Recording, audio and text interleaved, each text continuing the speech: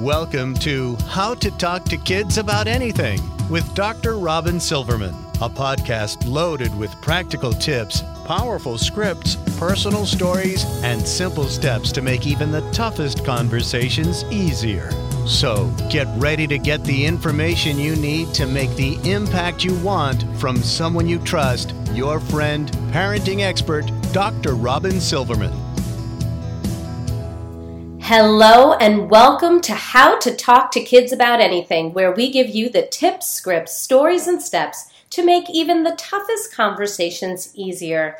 I'm so honored to be your host, Dr. Robin Silverman, child and teen development specialist, author, and speaker, and most importantly, parent of two great kids who give me the opportunity to love, learn, and grow every single day, whether I want to or not. I get it. It's not always easy, but as you know by now, we're in this together and we have some really wonderful people helping us along the way. Now, all people, young or old, experience fears or anxiety at one time or another in their lives. These feelings are often normal, even protective, because they tell us when we need to use caution, run, fight, get help. Kids may fear the dark or spiders or being separated from their parents and much more. For kids, coping with fear can even help them deal more calmly with bigger fears as they get older and get into more challenging situations along the way. But what happens when fears are more relentless, when they are more than just normal everyday anxieties and tend to stop us from doing what we want to do or what we need to do or live fully from day to day? What happens when it's not just a fear, but a phobia? To figure all of this out, I'm so glad that we have on our call today Dr. Andrea Umbach. Now, Dr. Andrea Umbach is a licensed psychologist and specializes in treating anxiety, phobias, OCD, panic, hoarding, and trichotillomania.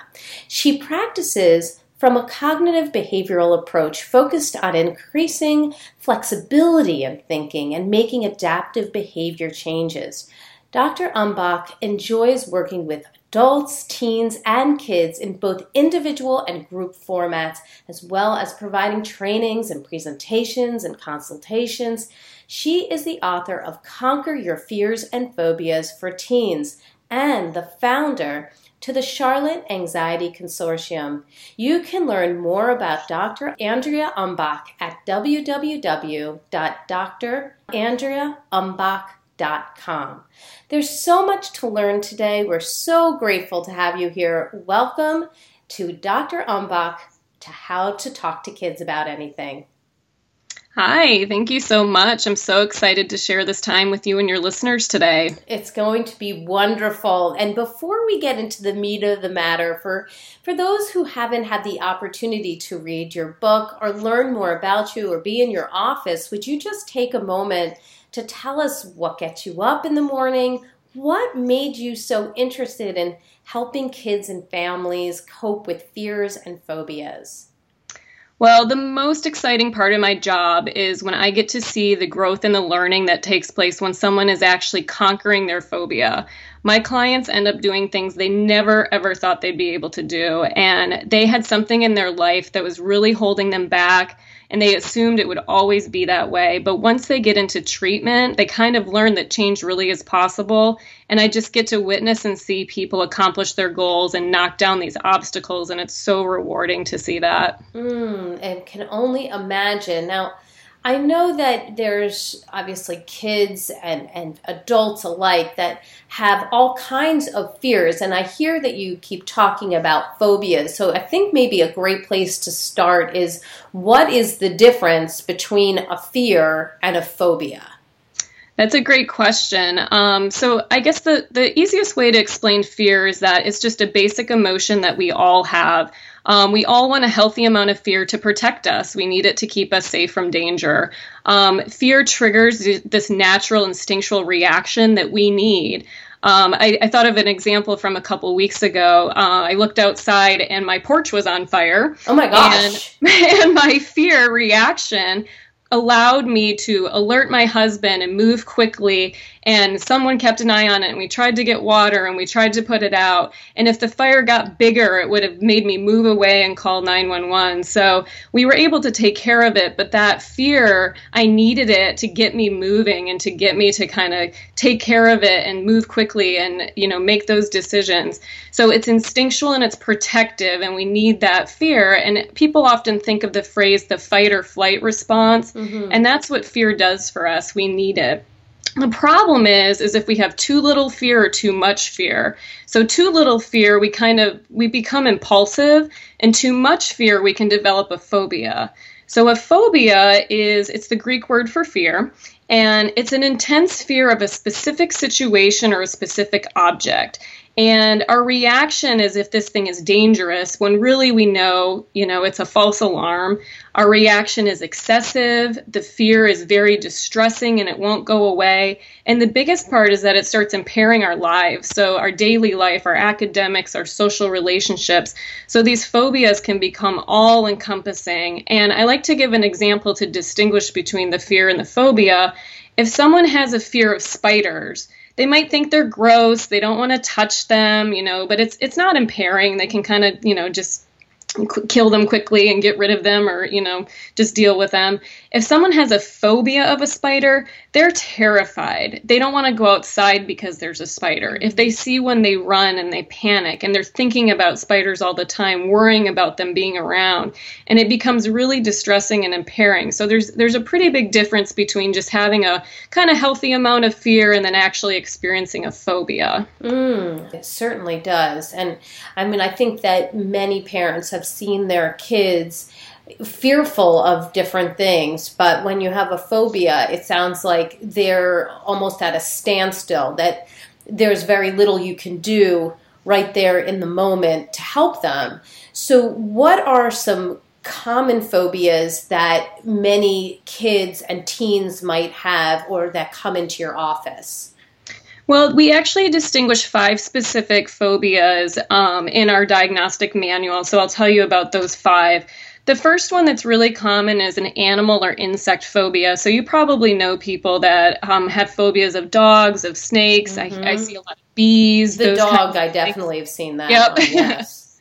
So lots of different animals and insects. The other category is natural environment. So we think of this as people that have phobias of heights, of water, of storms and weather, of darkness. So these things are in our environment, kind of natural environment category. The next one is situational things. So this could include driving or flying or elevators, bridges and crowds. There's lots of different situations that we find ourselves in. I'm sure you've heard of people that, feel very trapped in closed spaces, those kinds of things. Right, sure.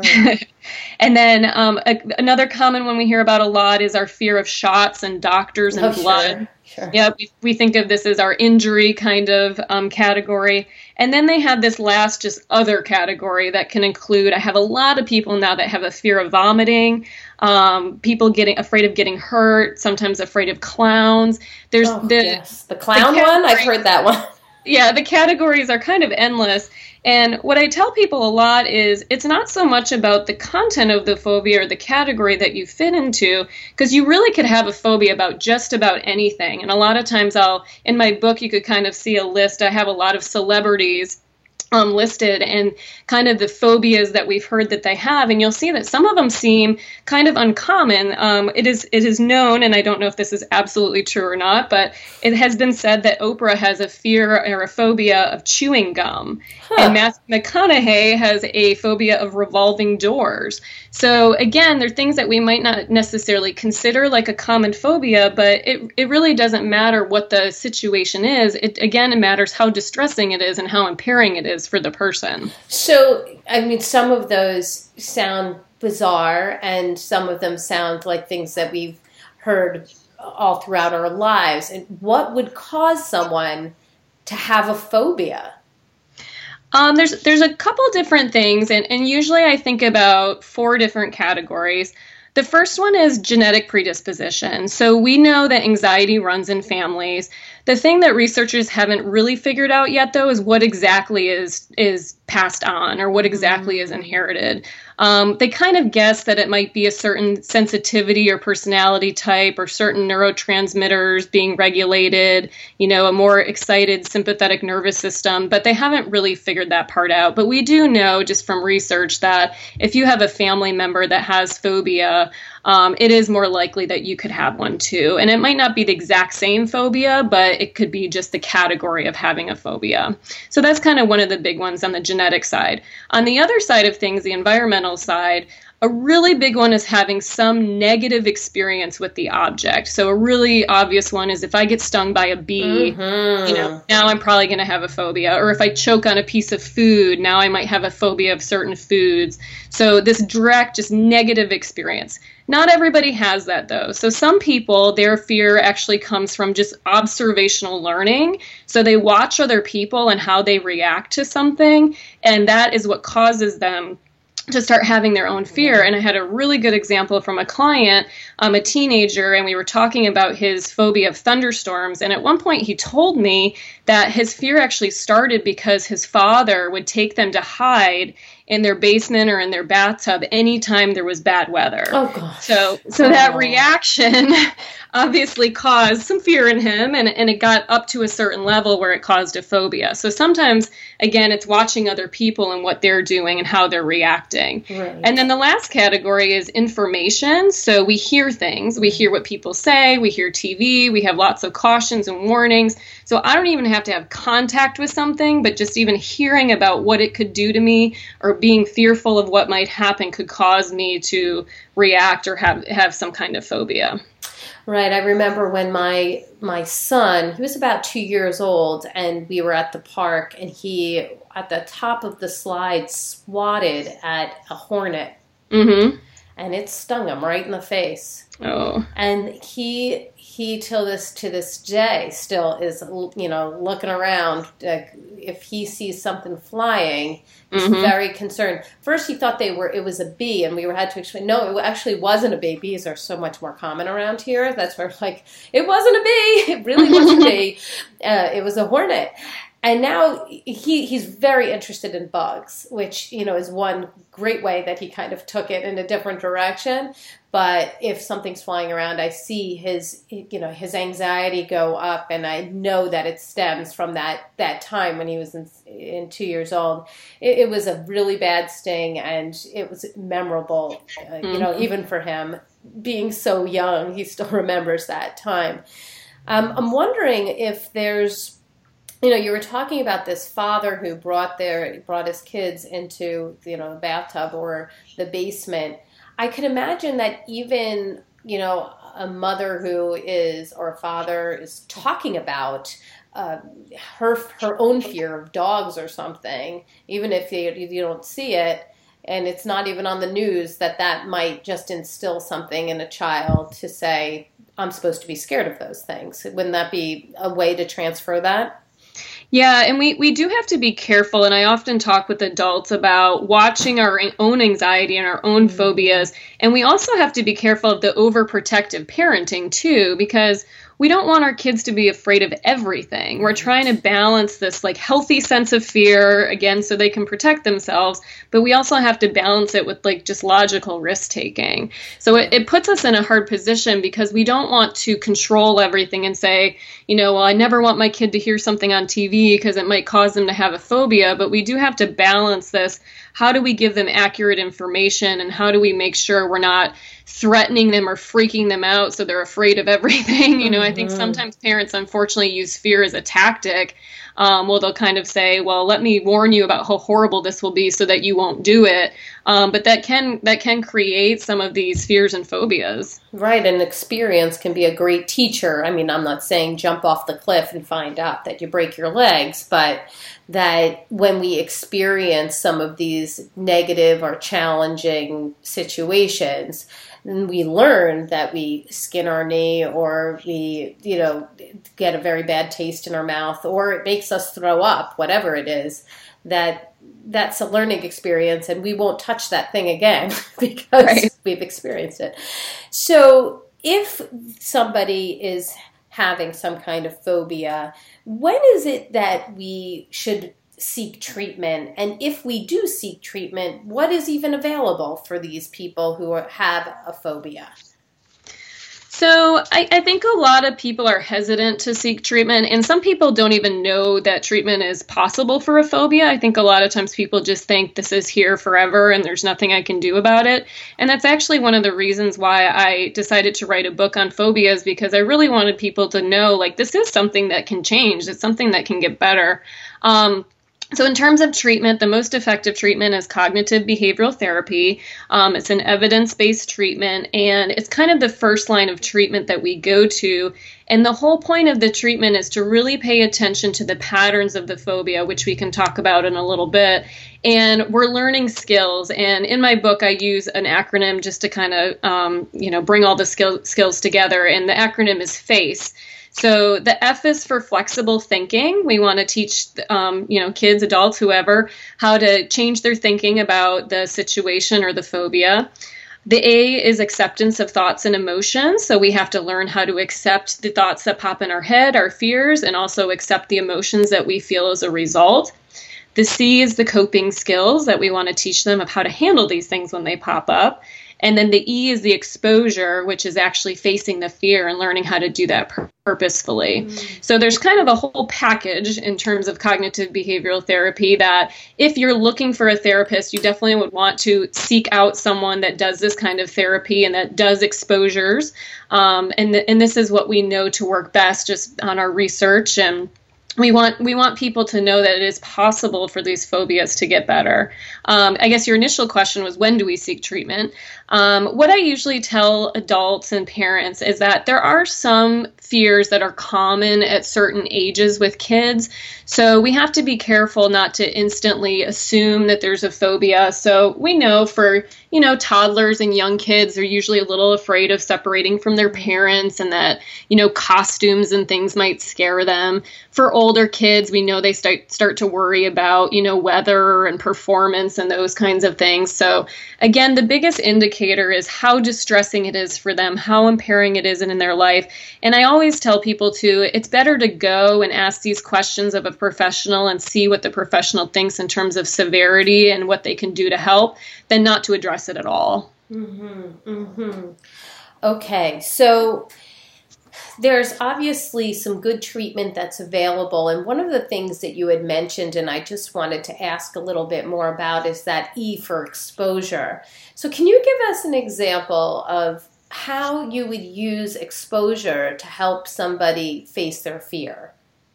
Yeah, so basically what exposure is we're gradually confronting our fears and our triggers, and we're doing it without what we call safety behaviors. So we're trying not to avoid, we're trying not to, if we're doing any kind of rituals, we're trying to actually purposely face this situation.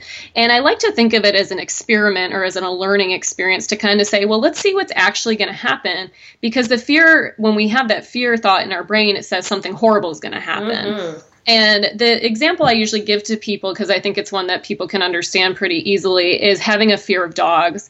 And a lot of people think, if they have a phobia of a dog, they think if they see a dog or if they're near a dog, that dog's going to bite me or it's going to hurt me or it's going to get me somehow.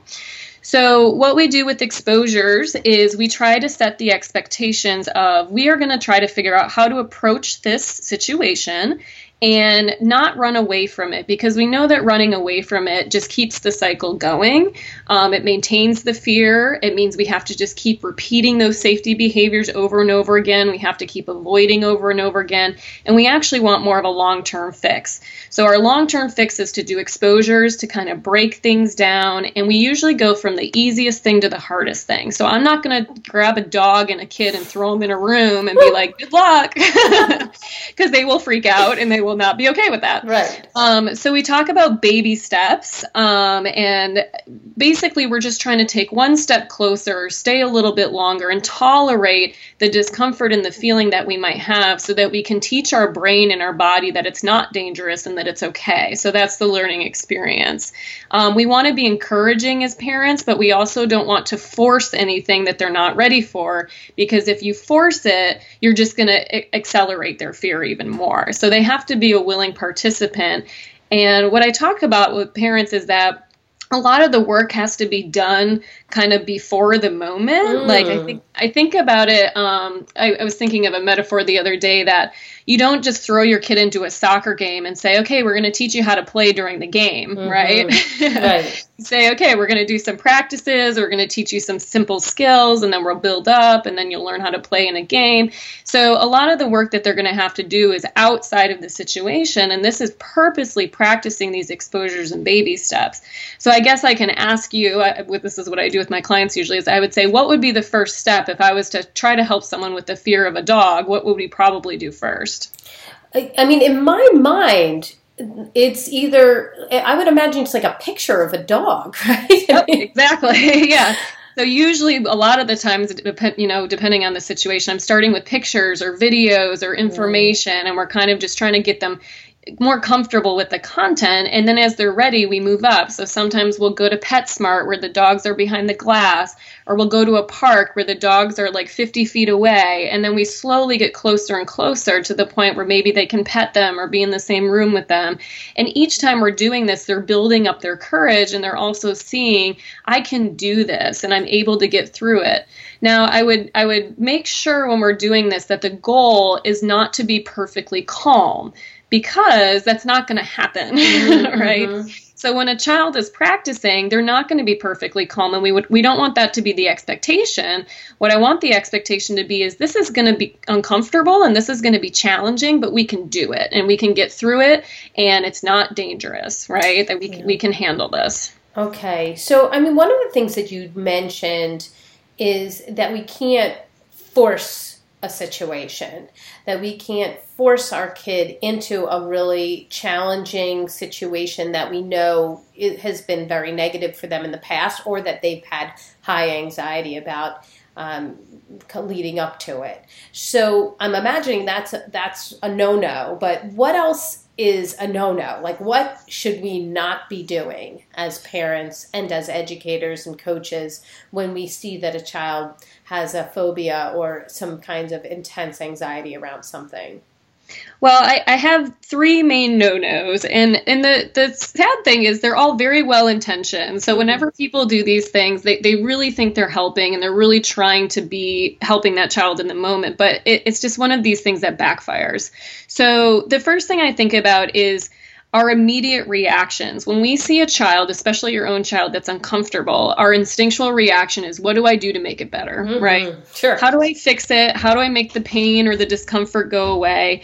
And as their anxiety increases, our anxiety increases, and it starts to make everybody feel like there's a crisis. So the biggest thing is kind of checking our own reactions and saying, what am I asking them to do? And then I myself have to model that as well. So a lot of times I tell parents, you know what, sometimes I just need to be quiet when somebody is, doing an exposure, or if they're facing something and working on it. If I'm quiet, it's actually better for them than if I'm, spouting a bunch of facts at them and trying to convince them that it's okay, And then the other thing that I can do is try to validate their experience and kind of offer them some thoughts that might be helpful to them in terms of, how do I tell you that you can get through this, or that you can be brave, or that, again, this is a temporary feeling and we can work through it, instead of feeling like we have to make this go away immediately, because that's what our anxiety wants us to do. It's like, fix this now. So the other thing that we want to caution parents and educators about is reassurance. So the first thing that people usually say is, I promise this won't happen. I promise you'll be okay. I promise nothing bad will happen. I promise you won't throw up. And I want to caution adults when they do that, because you're lying to them and they're going to catch you in the lie sooner or later. So I tell parents all the time, don't lie. If you don't know what's going to happen, then tell them you don't know what's going to happen. And that's a skill that they're going to have to learn, that we aren't always going to have certainty, and there's questions that we can't answer, and there's things that we're going to have to face without knowing exactly what's going to happen. These are some good points. Reassurance is a big one. The last one is accommodations. So a lot of times parents don't even realize they're doing it when it's happening, but when they look back, they realize I'm doing a lot of things to protect or fix this for my kids. Oh, I know that one. I totally can just get it. So the parents that are calling ahead to make sure there's no dog at the birthday party, you know, like there's so many things that are going on that we are accommodating, or we're helping them avoid, or we're helping them fix it. And again, like you said at the beginning, is we have to give them the opportunity to actually work it out and kind of deal with the natural consequence or deal with the feelings versus protecting them all from it. This makes so much sense to me, and I think I've done something like that. I don't remember what it is, but that sounds very familiar to me. Like, okay, let me. It's also happened in reverse. I mean, I used to have a dog. Our dog unfortunately passed away. He was 16 years old and had a great life, but we did have a couple of friends who had kids who had some fears of dogs, and they would ask, you know, about the dog and where the dog was going to be, and to make sure that we kept the dog away. By the time the dog got to about 15 years old, he was the calmest, kindest, no bark, no jump kind of dog. And actually, some of those same people learned to like him, our dog, instead of being scared of him. Because, well, I mean, when you have a dog that defies all of the things that you imagine a dog would do, then that becomes a pretty good thing. But it is jogging my memory, and I'm thinking, I feel like I must have done that before. Yeah. And you're not alone. Like we specifically, there's been a lot of research on accommodations with OCD, and 90 to 95% of relatives accommodate their loved one's behavior. Sure. So this is very common. So don't feel bad if you've done it. Yeah, I'm not going to feel bad. It's your point, bringing it to my attention. And we also had Jessica Leahy on our podcast talking about the fear of failure, and she talks about this too. You know, making sure that you allow your child to fail, to not make all of the accommodations, to not bring the homework to school when they forgot. It's kind of like the same type of thing, but in a fear and phobia kind of a way. So as a parent or an educator or a coach, what are some tips that you have that allow us to support a child who is having certain fears or up to a phobia? What are we supposed to do? Well, I think step number one for everyone is just really understanding your child's patterns. So you and your child have to understand, what are the parts of my phobia and what is keeping it alive and what is maintaining it. And the biggest thing that maintains our fears and phobias, again, are usually these safety behaviors. They're usually the things that we're doing to protect ourselves in the moment, and it's short-term fixes. So it's making us feel better for that moment, but then long-term, the fear is still there. So I use an acronym to think about these different parts. I use the acronym STARES. So the first thing that we want to notice is, what are the situations that are triggering? So that's our ST, the anxiety. So what is the event, or what are the thoughts, or what are the physical sensations that get the cycle going? If someone has a fear of water, we might say there's different situations where that comes up. So if we're at the pool, or, if there's a hose and they're going to get sprayed with a hose, or even having their face in the shower, like there's probably going to be more than one situation where this is coming up, and you have to be aware of what those situations are so you can even address them in the first place. The other thing, the A and the I, is these automatic interpretations that we have. We need to know what our child's thoughts are and what their fears are, because as adults, we usually make a lot of assumptions based on our own experience of what we would be afraid of in these situations. So I've had a lot of times where the parents come in and they're like, oh, my child's afraid of this. And then once I talk to the kid, it's something totally different because they're thinking about it in a different way. A great example with the water is parents might assume like my kid's afraid of drowning, when the reality is they're afraid of the bacteria in the water. Right? Interesting. So it might be something, sometimes we guess right, but sometimes we don't. And then the R would be the reaction. So what is my child's reaction? What do they feel physically, or what do they feel emotionally when they get in these situations?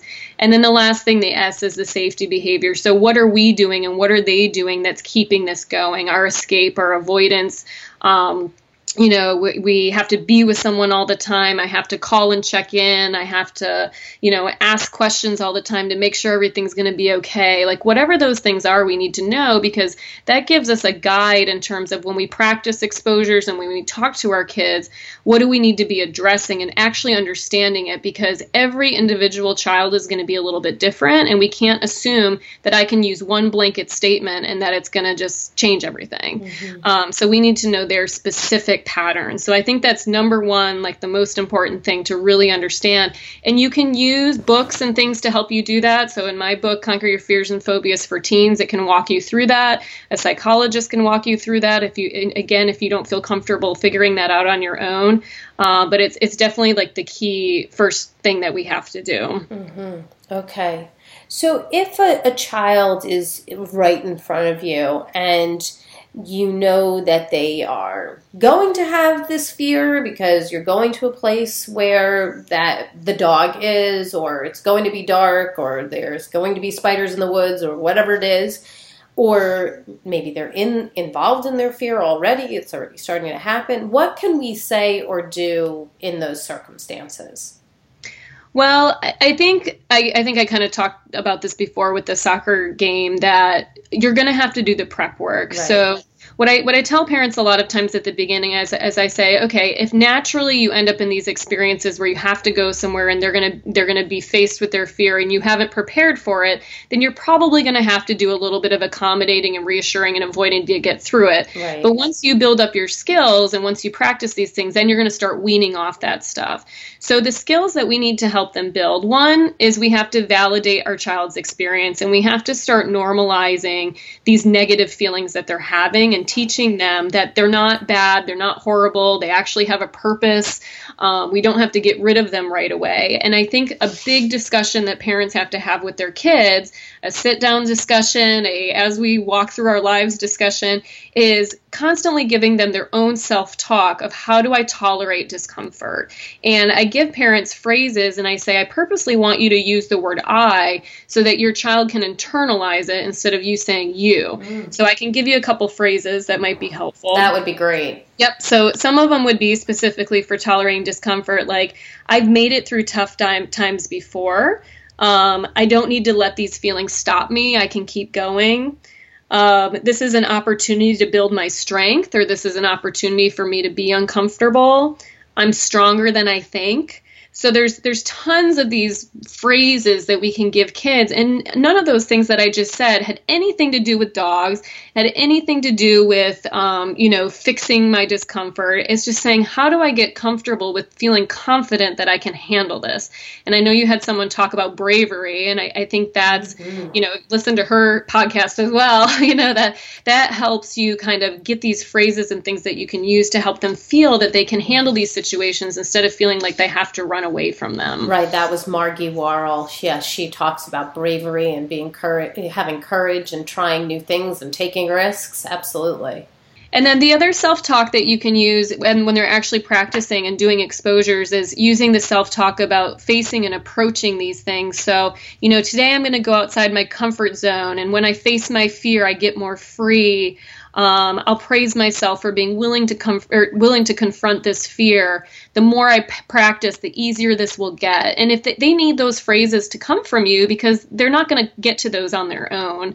And again, I would say use it in their words so that they can keep internalizing it and start using that dialogue when you're not there. So that's what I often do with kids is we use these phrases and I have them write them down on a little note card and kind of put it somewhere with them so that if I'm not with them or if their parents aren't with them, they can refer back to it and they can read it over and they can kind of talk themselves through it when they have those situations that they're struggling with. So as a parent in that situation, would I say, is this a good time for you to get your note cards out? Or how would we prompt them to start using these phrases? Yeah, you could definitely do that. You could say, let's get our note cards out. You could just, if you're there with them, you could say some of the phrases to them, or you could say, hey, I think now's a good time to use one of your self-talk phrases or whatever you call them. Mm-hmm. And sometimes people use a code word. So they'll say, every time we say mangoes, like we're going to think about our, strength or something like that. So sometimes it's just trying to decide between you and your child, like when we are in these moments, how are we going to communicate about it so that we know this is kind of what our goal is. And I think that's another step for you and your child to be on the same page about what the goals are. Because if your child is in their head still thinking, my goal is to never feel uncomfortable and my goal is to make sure I never see a dog, we need to make sure that they understand that those goals actually aren't going to help them and that they have to shift to different kinds of goals. The goal being, I'm going to tolerate or I'm going to try to do things that are hard. I'm not going to always know what's going to happen, but I can get through it. They need to know from you, like, what are the expectations and what are the goals that we're all working on? These are so important. And I love your scripting and all of those great lines that we can give to our kids and knowing, I'm sure, that they need to be lines that come out of their own mouths, that they're words that they would say, so that it's not in the language of an adult if the child is young or, and they wouldn't say it that way. How would you encourage yourself, right? It's how that individual child would say these words to themselves. Yeah, and I have a nice list that I found. I'd love to give the resource, but I don't know it off the top of my head. But I have a nice list of some of these phrases, and what I do is I have the child read them, and I say, highlight the ones that sit with you, or show me the ones that you like, and put it in your own words so that it feels good to you. That's a great point. Okay, hopefully I can get some of those from you, and we'll put them in the show notes so that people can see them and use them, and maybe even it could be 5, it could be 8, but it doesn't need to be an exhaustive list. Right. We can put some down and then have our listeners take a look at them and hand them to their child. And it sounds like this is a great tool, not just for a child who has an actual phobia, but a child who has a fear of the dark, a fear of, whatever it might be that might not cause them so much discomfort that they can't interact with life, but that is continual and is something that they deal with over a long period of time. Mm-hmm. Yep, exactly. Okay, so out of everything that we've talked about, what is the top tip that you would want parents and educators to come away with from this podcast? Well, I'm probably going to be repeating myself, but I think the biggest thing is the parent or the educator has to understand what isn't maintaining this anxiety or this fear or phobia, and what are the things that are keeping us stuck, and what are the actual long-term goals? What do we want to be teaching our child? What skills do they need to learn? Because when the adults themselves are having kind of the goals that are going to maintain the phobia, then we're not able to assist our child. We're not able to teach them the direction that we want them to go in. And often adults get frustrated because they're like, why isn't this getting better? And it's like, well, I don't know that we're addressing the right thing. So obviously really knowing about the goals. And I think this concept of shifting from wanting comfort, wanting to fix things, wanting to feel good all the time, shifting it to bravery, shifting it to resilience and courage and facing these things that are difficult. And I've heard it over and over again from people, and I know on your podcast as well, that we want kids to be able to handle difficult situations versus not letting them have any difficult situations ever to learn from. Oh, bingo. Yes, absolutely. That's why we want to have these conversations with them. That's why we want to prepare them. That's why we want to do the things that we do. And I just want to underscore what you said, that we're not trying to get rid of the fear for our child. We are not trying to make this easier for them by accommodating. We're trying to help them have the coping skills so that they can better face their fears, not to get rid of them, but so that they can operate in life and thrive and be involved in all the things that they want to do with their lives.